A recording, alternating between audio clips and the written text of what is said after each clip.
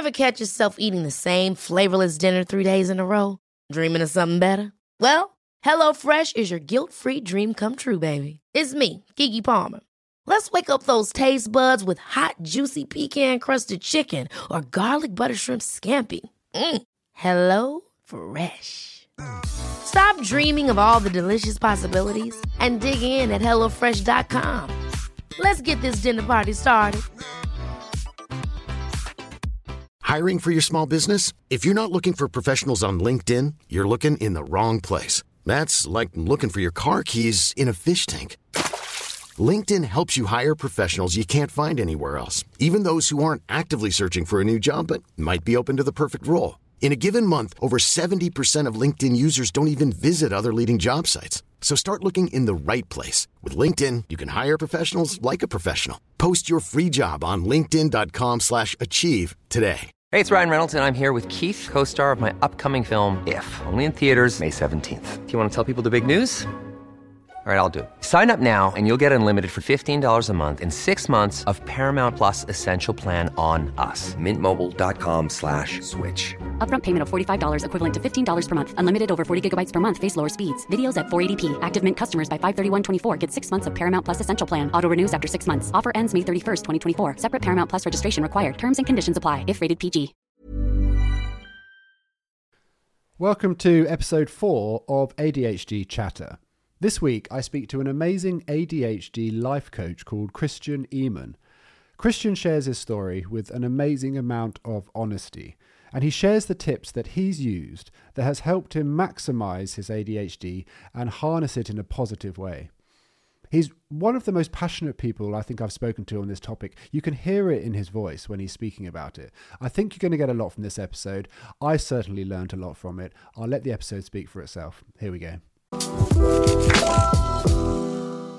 Hey Christian, thank you so much for joining me on this Friday afternoon. Starting from the very beginning, if I could speak to your parents or I could speak to your teachers or anyone who knew you as a child, how would they say Christian was and behaved? Yeah, I was known as being very dreamy. That's definitely one thing I recall. And just to put this into the ADHD context, I don't fit into that typical boy jumping over tables kind of concept or idea of ADHD. I'm more like on the inattentive side of things. I mean, definitely like I would say creative, but like also absent-minded, dreamy, possibly. Always forgetting things, always forgetting stuff. Actually, like many things that about my childhood, I can reflect better on in hindsight. So post diagnosis, like more things add up, more things make sense. Which is very important also in terms of self forgiveness, I would say also, but also forgiving other people, because you only can see, with your, I guess, mindset that you have at the time. I would say like 25 years ago, ADHD was not so, I think there was much less awareness than there was today, I guess. So yeah, I mean, these words would definitely apply. I think it also depends on like to whom you're talking to, and yeah, these are like the first things that are coming to mind, possibly much more later on. I think there'll be a load of people listening who will listen to you say that and recognize themselves in that. I certainly do. I wasn't the traditional problem child or hyperactive. I relate to what you said. I was quite dreamy, I suppose. If you read my school reports, I think they would probably say that I was very quiet and I had potential, but I lacked the motivation. Very quiet, very back of the class, not a problem child. What do you think your school reports? Do you remember what they used to say? The fun thing, like, can you show me your school reports from like 20, 30 years? Ask somebody with ADHD, where the heck, how should we know like your documents are? I don't know. I mean, they do exist. At some point, I had to drag them out for the diagnosis, so I had to call up my parents. Do you have them somewhere still? And so on. I'm not sure whether there was anything, quote unquote, worthwhile, what people who do a diagnosis would be looking for. Yeah, I think it was overthinking a lot of things and trusting myself to do stuff on my own in the way it was expected. I think that was like a challenge. However, I'm not quite sure. I mean, like, usually you find more content in primary school reports, because then, it's usually written. When you go up, in secondary school, usually it's just grades. So there's not much, information. I mean, there's lots of difference. I think in primary school, just looking at grades, it was very, very good actually. But I think I was back then maybe like intelligent or smart enough that this was sufficient at that time to mask it, right? Whereas it's very different, I guess, when you become a teenager in secondary school and when you graduate, and then there's more independence asked from you and, organizing yourself. So that was definitely different. So, so I'm not sure what's in the school reports. You would just have to follow me with a camera. Yeah. So. Yeah. Oh, no, it's really interesting because I remember my school reports really well, and I think they sort of said what I mentioned earlier, is that I was very quiet and had the potential but didn't necessarily have the confidence to act on it. And did you ever have any experiences with sort of, I suppose we would call it rejection sensitive dysphoria now, but I could look back through my early years and see some moments where that was apparent. Did that ever crop up in your earlier years? Yeah, all the way through adulthood. And it's interesting when you said like, now we can say rejection sensitivity dysphoria. Of course, that's not like a term in your vocabulary as a 7, 8, or 9-year-old or a teenager, or all these things. Of course, like over-interpreting and overthinking every word that's being said in your presence or about you, and then like asking yourself, does this person have a problem with me? Did I do something wrong? Also, like the fear of reaching out to somebody because there might be, so yeah, that's definitely a huge narrative, which is luckily much better now. Of course, it never goes away. There will always be this experience, but now knowing that I have ADHD, I can relate it to my ADHD and work better with it. Because the awareness is there, and so yeah. Of course, it does show up, but then I spot it. I can catch it much better. Back then, I think it was more of a question for me, like I'm bad, I'm not cool, I'm not like this, I'm not worthy to, and all these different kind of things. So yeah, that definitely did show up a lot. It can really stop you from putting yourself forward, I find, even when I understand it more now, because it's sort of a defense mechanism where you don't want to put yourself in a position where you might make yourself vulnerable to rejection or criticism. But I think with the awareness that I have now, and understanding that it is probably a character defect of mine, and actually it's not necessarily the person in whatever situation it is that is giving me some feedback, negative feedback, to not take it to heart. And with the understanding and with it wrapped around the context of ADHD, I now am aware that it's not necessarily whoever it is who's telling me something that might be perceived as rejection or criticism, that it's actually not them being a horrible person, which I think when I look back and I think to my teachers, occasionally, I would get told off, and another child without ADHD might be frustrated at the time. But for me, I can think of a couple of occasions where I quite rightly got told off for something, and I would withdraw, and for the rest of the day I would go and really go in on myself, even probably more than I had done before.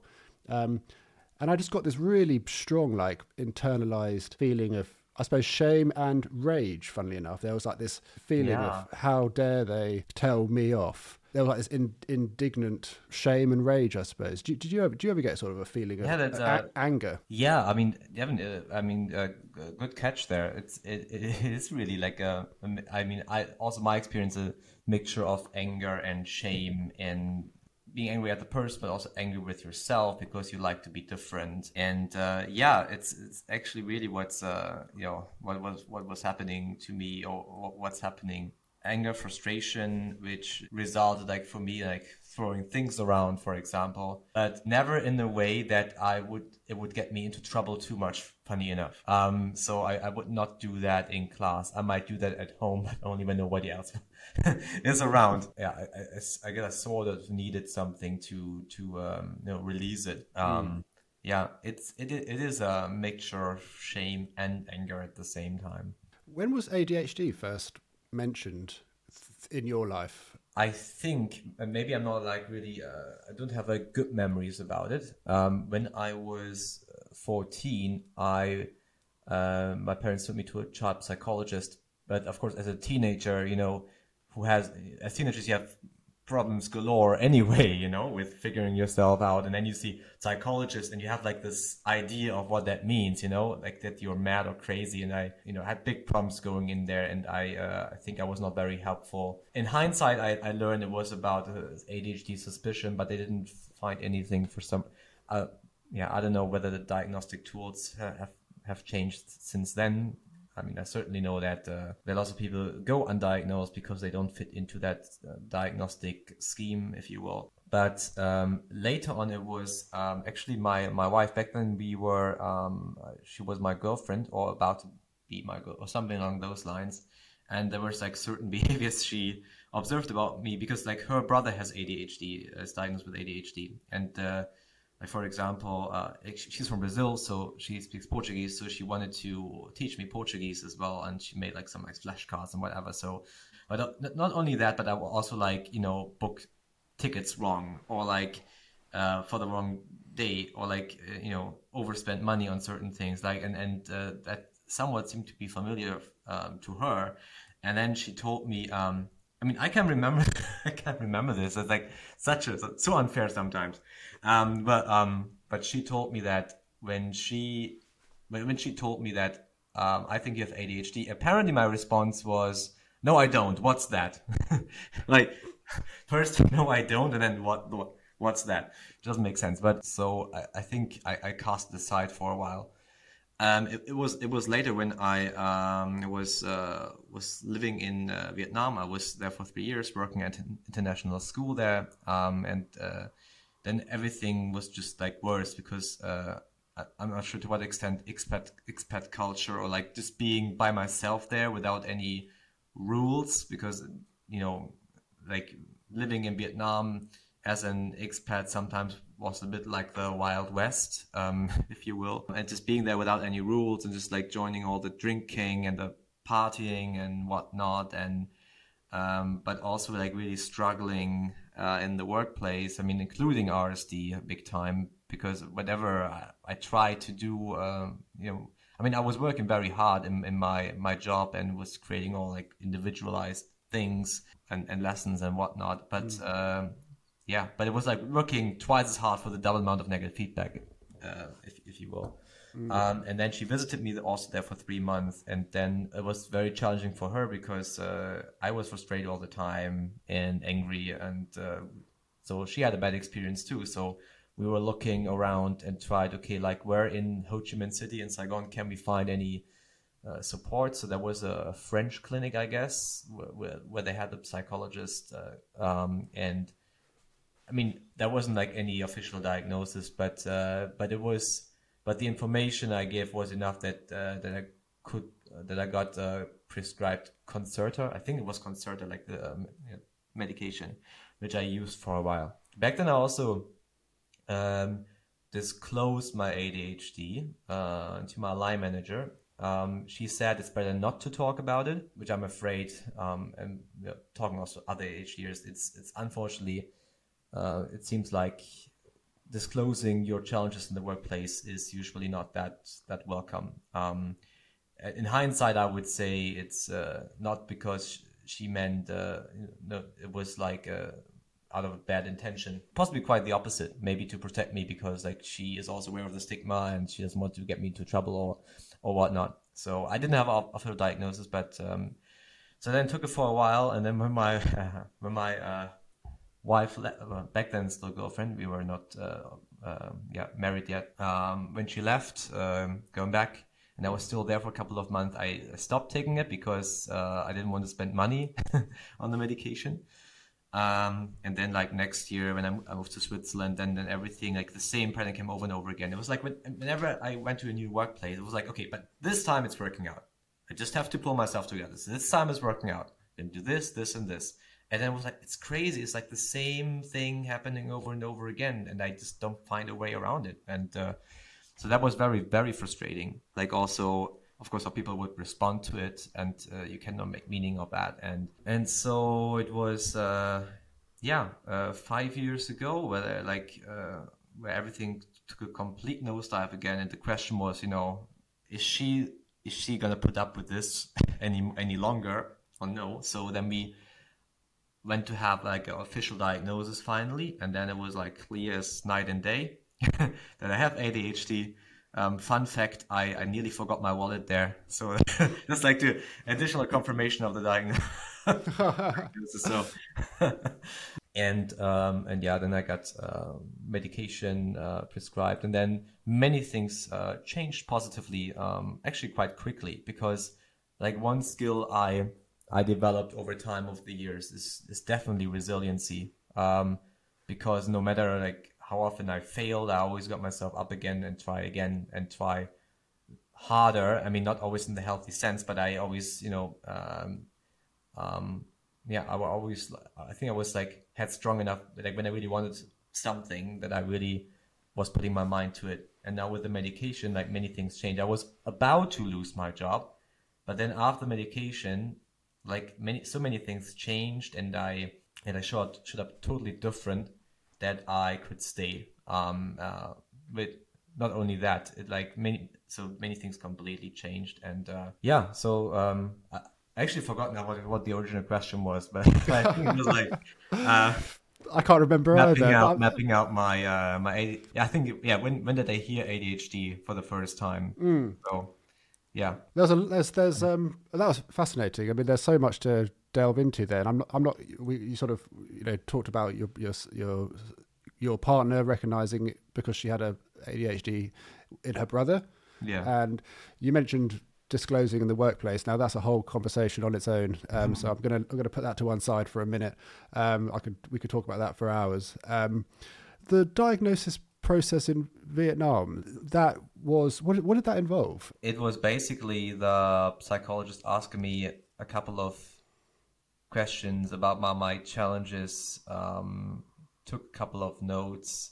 I'm not sure whether there was like any testing involved. I mean, as I said, it was not an official diagnosis, it was a suspicion. So, and he also didn't give me a diagnosis. He said there's a suspicion that, but of course I'm not sure like what like the drug regulations are there, but it was, so the information he had was enough that I could get the concern that I could get the prescription for the medication. So let me put it this way. I mean, there were like other things in the air, like anxiety, which now like I would relate to RSD. So later on when I got my official diagnosis, actually it's super interesting how little I can remember from having diagnosed. Maybe that means it was a good diagnosis, I don't know. But I definitely can remember like to sketch out some things or to connect certain numbers and whatnot, and some questions I had to answer.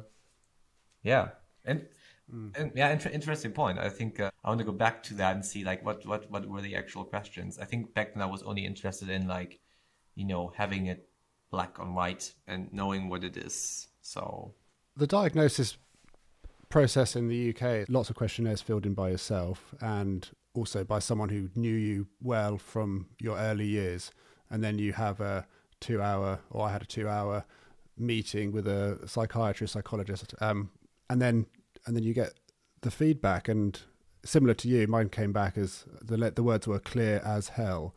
It was really bizarre. She said that she could sort of, even before we started the process or the interview, she looked at me and could just tell by mannerisms and the way I was presenting on the phone call that it was a high chance that I had ADHD. You mentioned medication. Now, medication is we're not giving out medical advice. I'm fascinated by the topic. I've never taken ADHD medication. I drink a lot of coffee, but when you said you've taken it, I think you said Concerta. Initially, yeah. I mean, that was in Vietnam. Now it's actually Ritalin.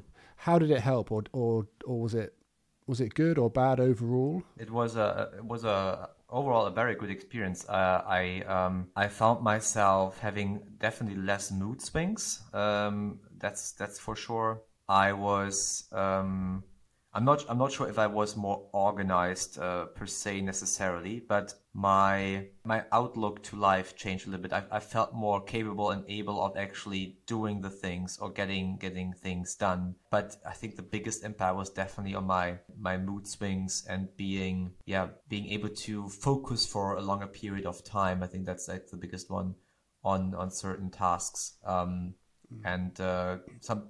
I don't want to say someone's being completely sucked in, but that's definitely a big difference. It helped me, especially if I'm in an environment where there are lots of stimuli happening at the same time.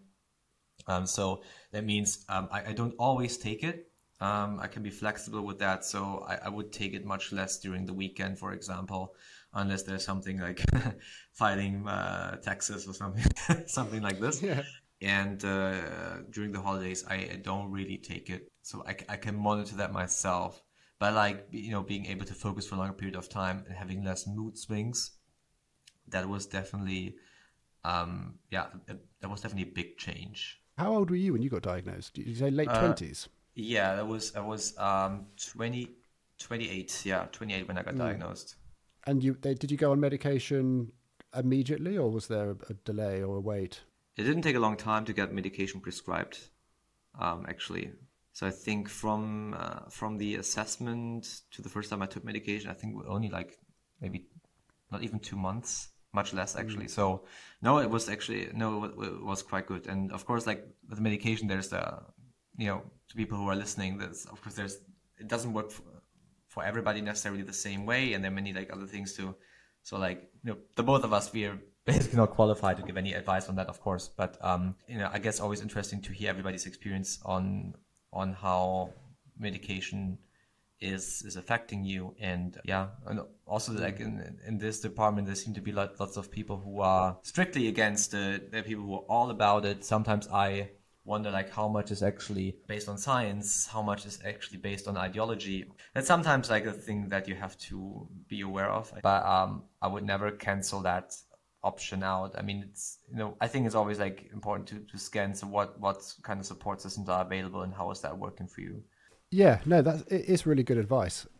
And I was talking to Matt Gupwell. He was my guest on the first episode, and he had some really good perspectives with saying that, well, like any human being, you all have like a perfect version of yourself, and you have a not so perfect version of yourself. I'm not going to quote him, but that's roughly what we were talking about. And to set yourself up to be in your best version, you do certain things in the run up to whatever it is you need to do. So, for example, now I'm recording podcasts. So in the morning, to make sure that I hopefully present and my mind is in its best possible version, I go for a long run. I make sure that I'm hydrated. I don't do things like breathing exercises or meditate. I don't go to therapy. But for me, like running is my kind of thing that I've always kind of said is my ADHD medication, which isn't particularly helpful, and I'll probably change that if I do start taking ADHD medication. But the trajectory of my day is considerably different if I don't go for my morning run. For me, I find it really fires up my mind and enables me to have a more productive day than if I didn't go for a run. And I suppose everyone has their own different things that will make them function better. But also on the flip side, they might have things that, if they're exposed to, will negatively affect their day. For example, if I'm doing something like this, I don't post anything on social media for about 2-3 hours before it, because if I get a negative comment, or if I get someone saying, oh, you used to be funny, or this is really bad content, then it really affects how my brain works for the next 2 or 3 hours. I don't know if that's RSD or if that's just a normal response to criticism, but I really like to be on form for meetings, when I'm doing a talk on stage, when I'm recording these new podcasts. So I'm very careful what I expose myself to. So my question is, do you find that you subconsciously or consciously avoid certain things or do certain things to set yourself up and to give yourself the best possible chance of being the best version of Christian? Yeah, I do. I actually have like two questions I journal on once a week, and the two questions are, I'm not sure where I got them from. You always got those questions from somewhere, and then you feel like, oh, it resonates, so I take it on and try it on myself. And the first question is what gave me energy this week? So like reflecting on the week and see what gave me energy, and then also what took me energy. What took my energy? If I can split this up into places, people, situations in general, just to have like, you know, a look at, you know, because you always know better in hindsight, right? Otherwise you can ruminate about potential things, what might help you until the cows come home. But so yeah, I do that. Possibly, I'm not sure like how much I do subconsciously. I have to bring it into consciousness, I guess, in order to make it effective. But there are a couple of things alongside the medication. I'm still trying out new things and figure myself out. I think that's for me also like the fun part of that journey, to be honest. So one thing is definitely in the morning, don't check the news. Don't watch the news. Don't check the news. And now this personal opinion of mine, but I have the feeling the news are not designed for you, to inform you, but to trigger you, because it has to sell somehow, like even if it's the big news, right? So, and I don't know an update every couple of minutes how many people got killed in scenario X, Y, and Z, like regardless how horrible that are. Don't want to downplay it. I recall like 15, 20 years ago, you just watched the news once a day, like at 8 o'clock, at least here, and you were good for the day. And now like you get this constant influx of news, and all the horrible things are happening in the world. Not that they're not horrible, but there's only as much as you can occupy your mind with. So I don't check the news in the morning. I check them maybe in the afternoon, just to scroll quickly through it, just to be up to date. So that's one thing I do. I do meditate in the morning, actually, and also do my exercise in the morning. I think also for like practical reasons, because this is like where I am, because then I have like ticked that off basically, and because I know if I say, oh, I'm just gonna do it later, I'm not gonna do it, unless if I have like a call, like either an intro call for coaching or a client call, whatever, that I have my ritual where I bring myself into better shape. So I have a mini trampoline which I use. So I jump on it a little bit. I do a couple of push-ups. I don't give myself a number. But what I also introduce in my day is having cold showers as well. I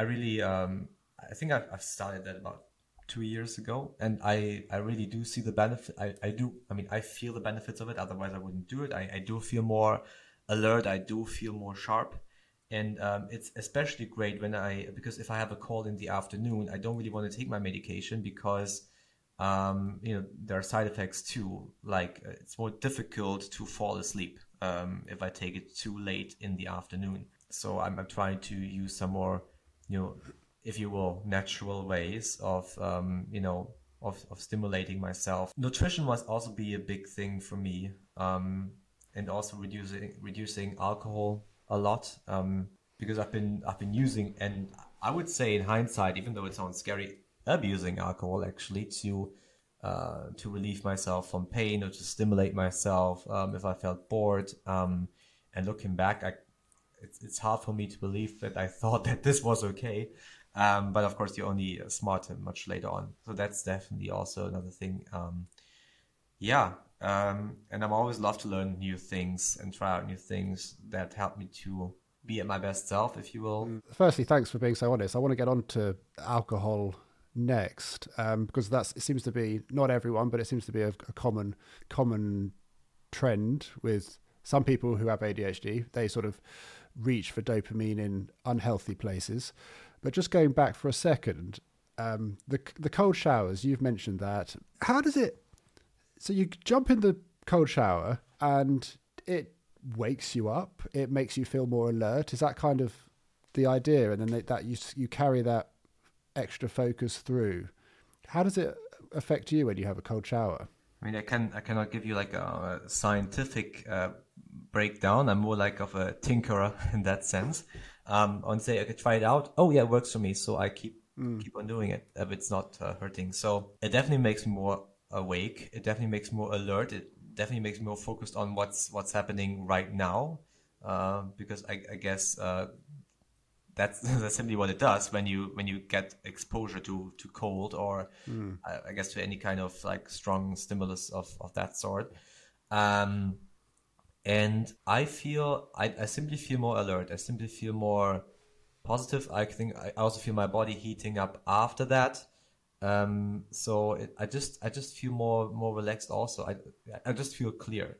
I mean, I can only say like how it makes me feel and how it's working for me. So I think you need to ask other people about the science behind it. I mean, I checked it once, but I'm not like an expert in this in that domain. But I tried it out. I felt it worked for me. I felt better after it. So I thought, okay, I continue to do it, unless I think I have a cold or something like this. This is like when I actually researched, should I still be having a cold shower, yes or no?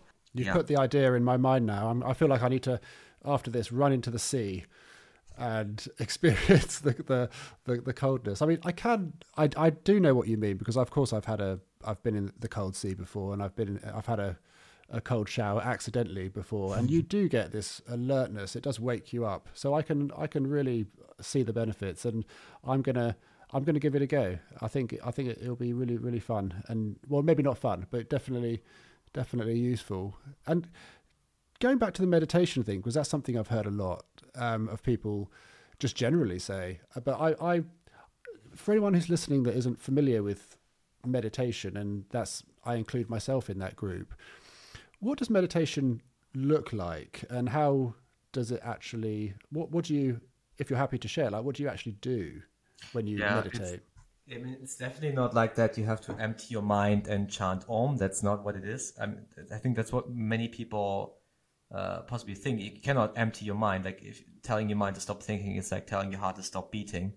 But the thing is, like our thoughts are always either in the past or in the future, and ruminate about things that already happened and things that might happen but don't impact us yet. So we often don't realize, what's happening around us or what's happening to us. So what it does for me, if I sit down and get present with myself, this is also where I get moments of, I'm not sure, like maybe some people would call it bliss, and definitely takes some practice, but it's also being more aware of what's going on in me right now. I'm being aware of my thoughts. If I'm aware of my thoughts and aware of what's going on in me right now, I can make better decisions of how to deal with that. So yeah, I mean, I tried out different practices. I mean, it's usually what I do, like 15, sometimes 20 minutes. I mean, I've been doing this for like a couple of years already, so I'm not sure like if I'm the best person to give advice on like how to get started on that. I mean, there are lots of different apps out there. I think Headspace is a popular one for beginners to get started. But yeah, I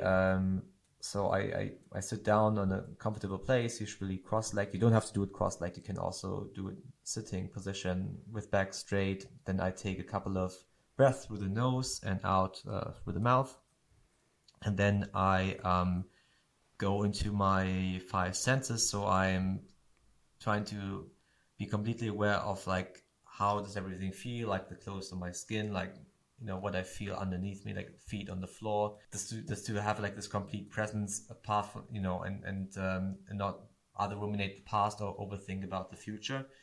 I don't want to say it's like an escape, maybe a little bit, but then also either having a mantra word, like I use the word one simply, or you can also just count your breaths, for example, just to get back into the present. I find it difficult, like to I'm not sure if that's helpful. I think that would require maybe another episode, and maybe need to get a person on this podcast who is like really, really into that. Well, you've planted the seed. You definitely planted the seed. You have in my mind anyway. So no, but meditation has been very helpful, and it's very difficult for me to imagine my life without meditation. But I also know people for whom it does not work at all, and they do yoga instead, which is also another form of getting present. With my backbone, yoga is kind of so. I think I tried yoga once, but like I always cancel that straight away. But maybe I just haven't found a practice yet that is beginner friendly. So I do meditate in the morning. In the afternoon, not so much. I haven't been doing this in the afternoon, but I'm very keen to experiment with lots of things like NLP and whatnot, and there is so much out there, of course, and eventually. Yeah, it's much more important, and I find to look back and see like how did it affect me, how did it work for me, did it not work for me, and also that it's okay if it didn't work. Just because one person posts on LinkedIn, do meditate like for this amount of time every day, or do this, or have the gold shower. Don't get don't feel ashamed if that is not working for you. This has been like what I'm talking to you about now, like in a couple of minutes, is like years of experimenting and practicing. So but that's again, I find the interesting part of the ADHD journey, to figure yourself out, or to finally become the person who you already are, but you couldn't be that person because you covered yourself in layers of masks all the time. So sometimes I wonder whether I'm actually not changing, but actually finally becoming the real me. If that makes sense. Yeah, no, it definitely does. You're spot on, and it's the main reason for starting this podcast is to talk about conversations like this and show that it's such a broad spectrum, the condition, and it affects all of us differently. It manifests differently in everyone, and if you have certain mechanisms or things that you do to help or to hinder, then it's going to be individualistic and so different, and what works for some people isn't going to work for someone else, and vice versa. I'm keen to talk about alcohol, but also you've mentioned masking, and I'm just trying to think which one to talk about first. I think we'll go into alcohol because that's something that is really close to my heart, having had a big issue with alcohol. In fact, for me, like my alcoholism was my primary, or I thought was my primary trait or issue.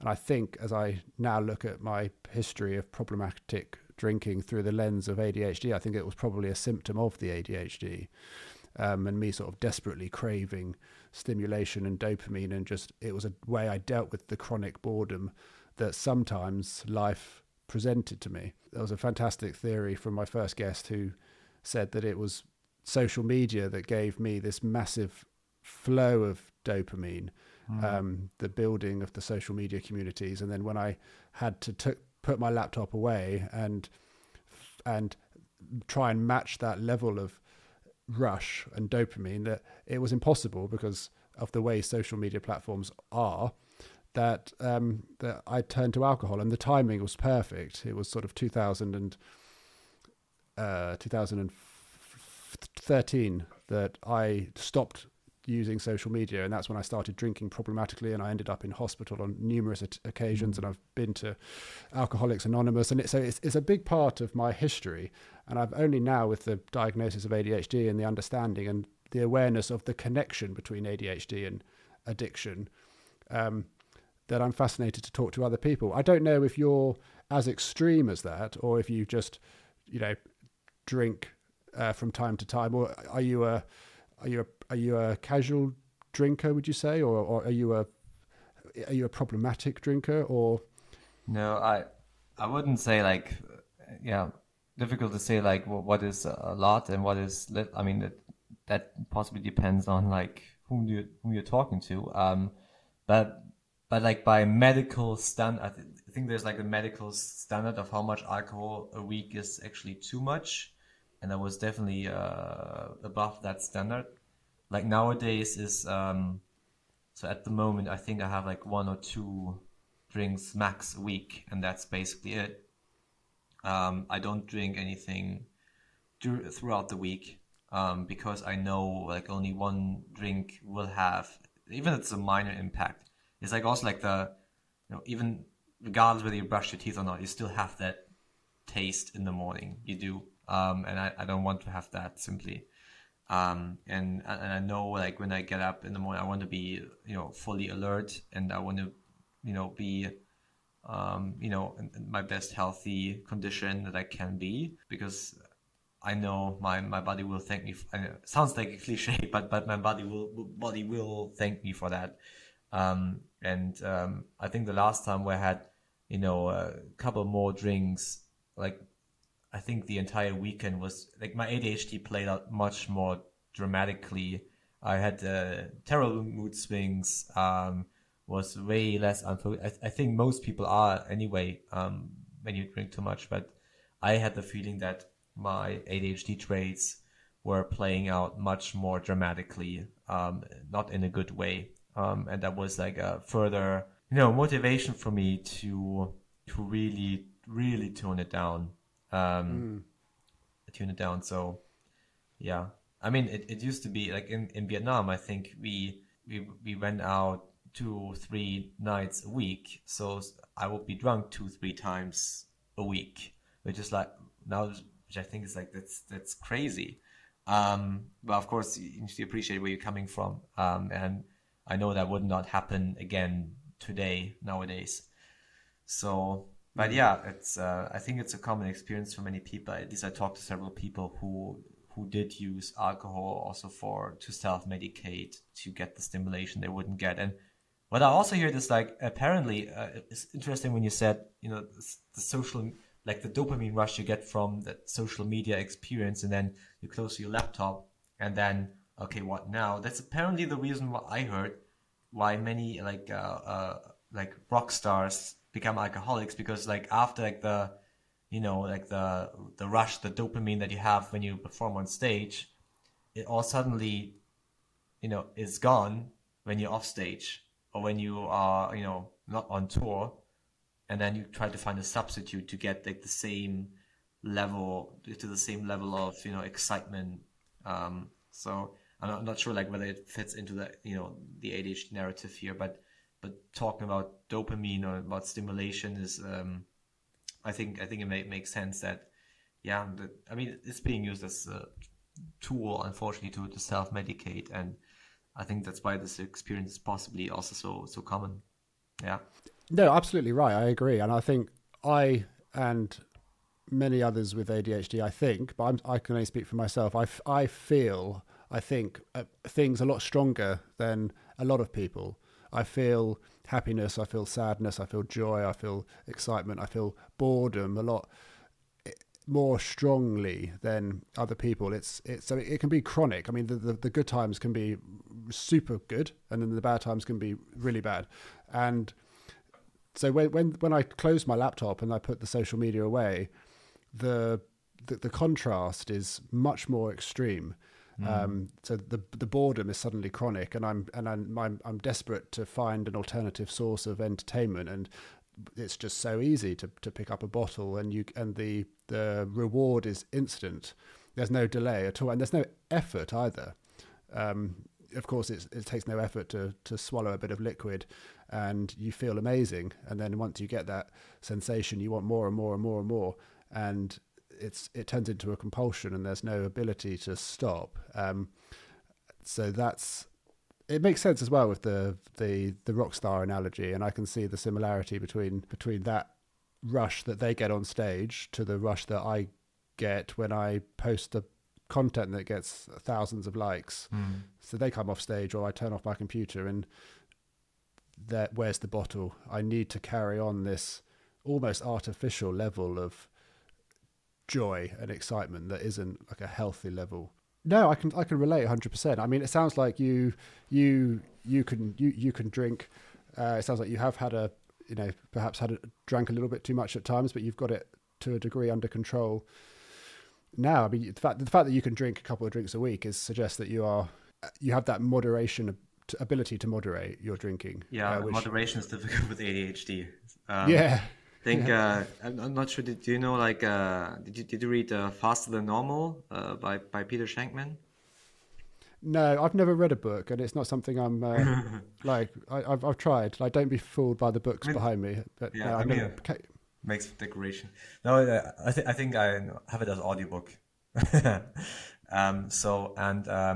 think he said about moderate. Like, there's no such thing as moderation for ADHDers, and that's why he doesn't understand why anything like leftover pizza, why that exists. It's either gone or not. Masking, that's a topic I'm really keen to cover probably before we end. I want to talk about masking, and then if we got time, I think we should just mention the ADHD coaching, because that's actually something I'm fascinated about. But just first, it's a broad question and it's a big one, but do you think you mask, or you have masked in the past? Yeah, I mean, definitely. It's like,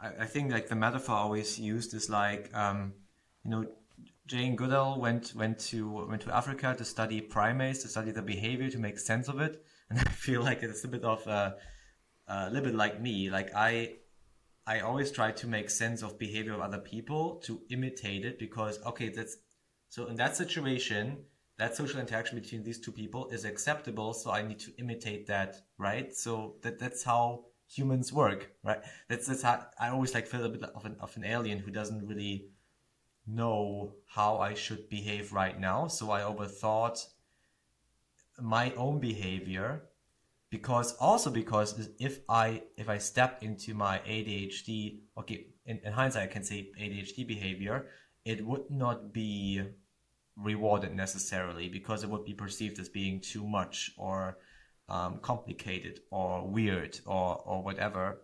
So you put on basically a mask and try to study people's behavior. I mean, that's my experience, right? So study people's behavior, but then you figure out in the end that, again, it's also different for every person. So for every person you meet, you basically have to unlearn everything that you learned about studying behavior from a previous person, because it doesn't work for everybody. So it's like lots of overthinking of how to act right now, and trying to hide who you really are.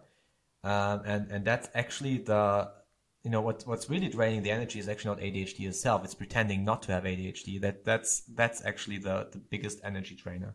And so yeah, I mean, I've been masking a lot in the past, and I possibly still mask nowadays every now and then. I think I observe it better than before, but it's also about then finding the right people who are good for you, and being in an environment where you are accepted for who you are, which of course doesn't excuse every behavior that you have. Like, if it's been coming for you to insult every person, of course that's not necessarily commendable to continue doing, simply because it's an impulsive thought. You don't like this person's whatever, and because this impulsive thought comes to your mind to say something about it, it doesn't, it's not maybe commendable to do it.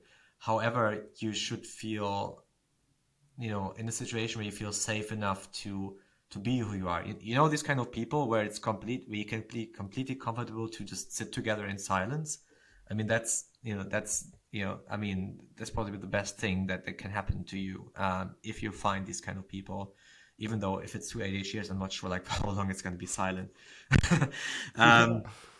But yeah, that's also what does professionalism mean? How do you need to dress apparently? And basically bending yourself or molding yourself into somebody who are not just so you fit in, but fitting in doesn't mean that you belong, because you deny yourself, you deny certain parts of yourself in exchange for being accepted, and that's the big issue here at stake. So yeah, masking has been a big one for me, definitely. I had this conversation on a previous episode, and we were discussing masking, and I thought about my own history with presenting in different ways depending on what situations I was in. And I came to the conclusion that there are many versions of Alex depending on where I am or what I'm doing or how well I know someone. But it's never something I have to force. It's never like a conscious effort to act a different way or to look a different way. But there is definitely some drastic different versions of me. If I meet someone new, I can shake their hand confidently and I can have a good posture and I can look very confident. But then maybe half an hour later, I'm not getting anything from that situation anymore, and I don't have the energy, and I can almost come across as quite rude and completely different. But the version of me at the beginning of the meeting wasn't fake and it wasn't forced, and the version of me half an hour later isn't fake or forced. So is that masking, would you think? Like that's a fantastic question. I don't necessarily think so, because it's like, there's like more than one way of how we can show up, and it also depends on the social situation.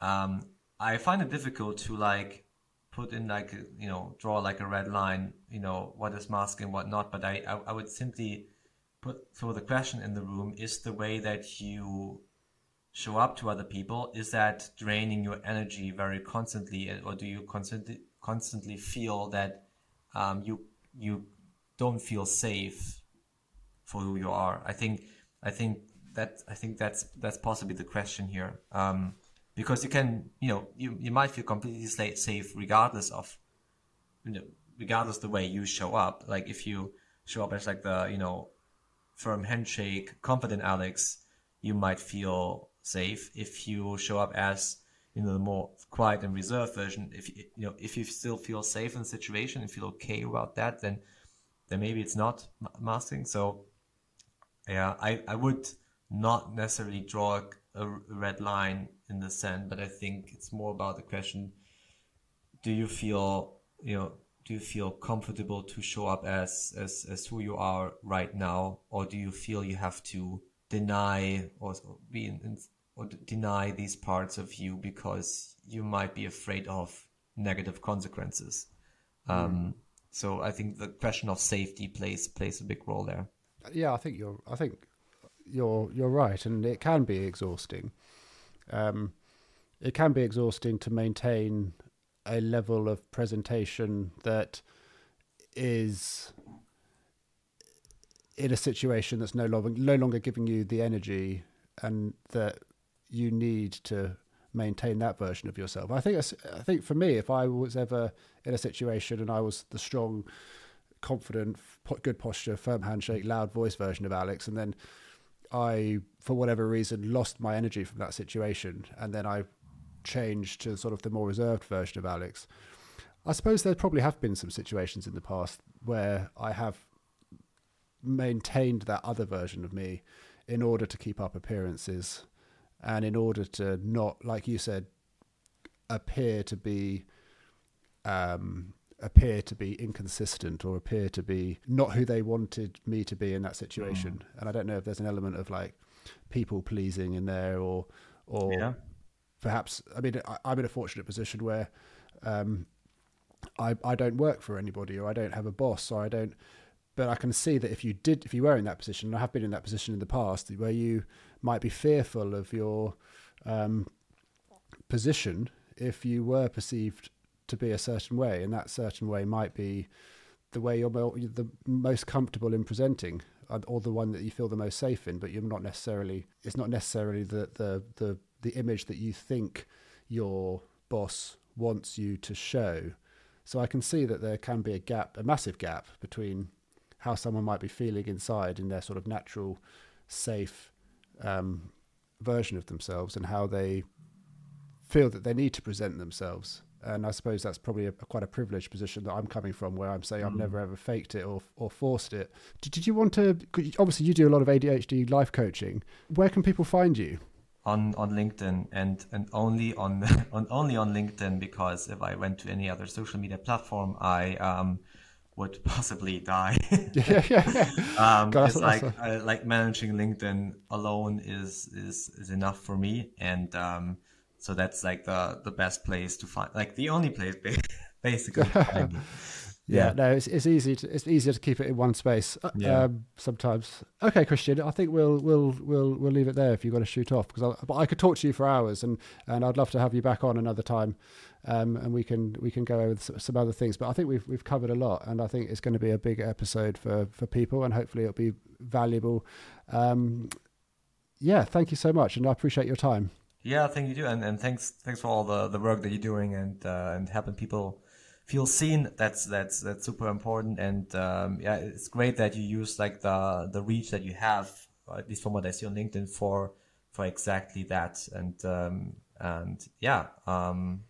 I'm very very happy to see what I'm looking forward to see like how this podcast is gonna come along and what it's gonna turn into. So pretty cool. Thank you for that. Thanks, Christian. Yeah, me too. If I can just help, a couple of people listening and make them feel less alone, that's really the goal of the podcast. And yeah, I don't really have a long-term plan for the podcast, as you probably can relate, just going day by day at the moment and seeing what happens. So I don't get overwhelmed and crash and burn and don't do anything, one episode at a time. But no, thank you so much, Christian. I really appreciate your time, and I'll speak to you again soon. Okay. Have a good one. Bye. Brilliant. Thank you so much.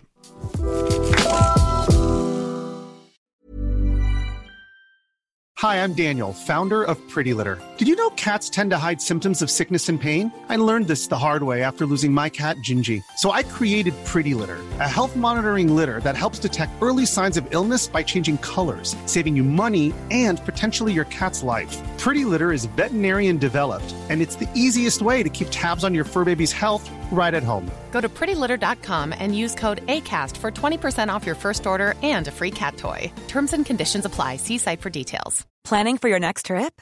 Elevate your travel style with Quince. Quince has all the jet-setting essentials you'll want for your next getaway, like European linen, premium luggage options, buttery soft Italian leather bags, and so much more. And is all priced at 50 to 80% less than similar brands.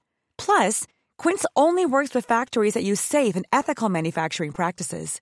Pack your bags with high-quality essentials you'll be wearing for vacations to come with Quince. Go to quince.com/pack for free shipping and 365-day returns.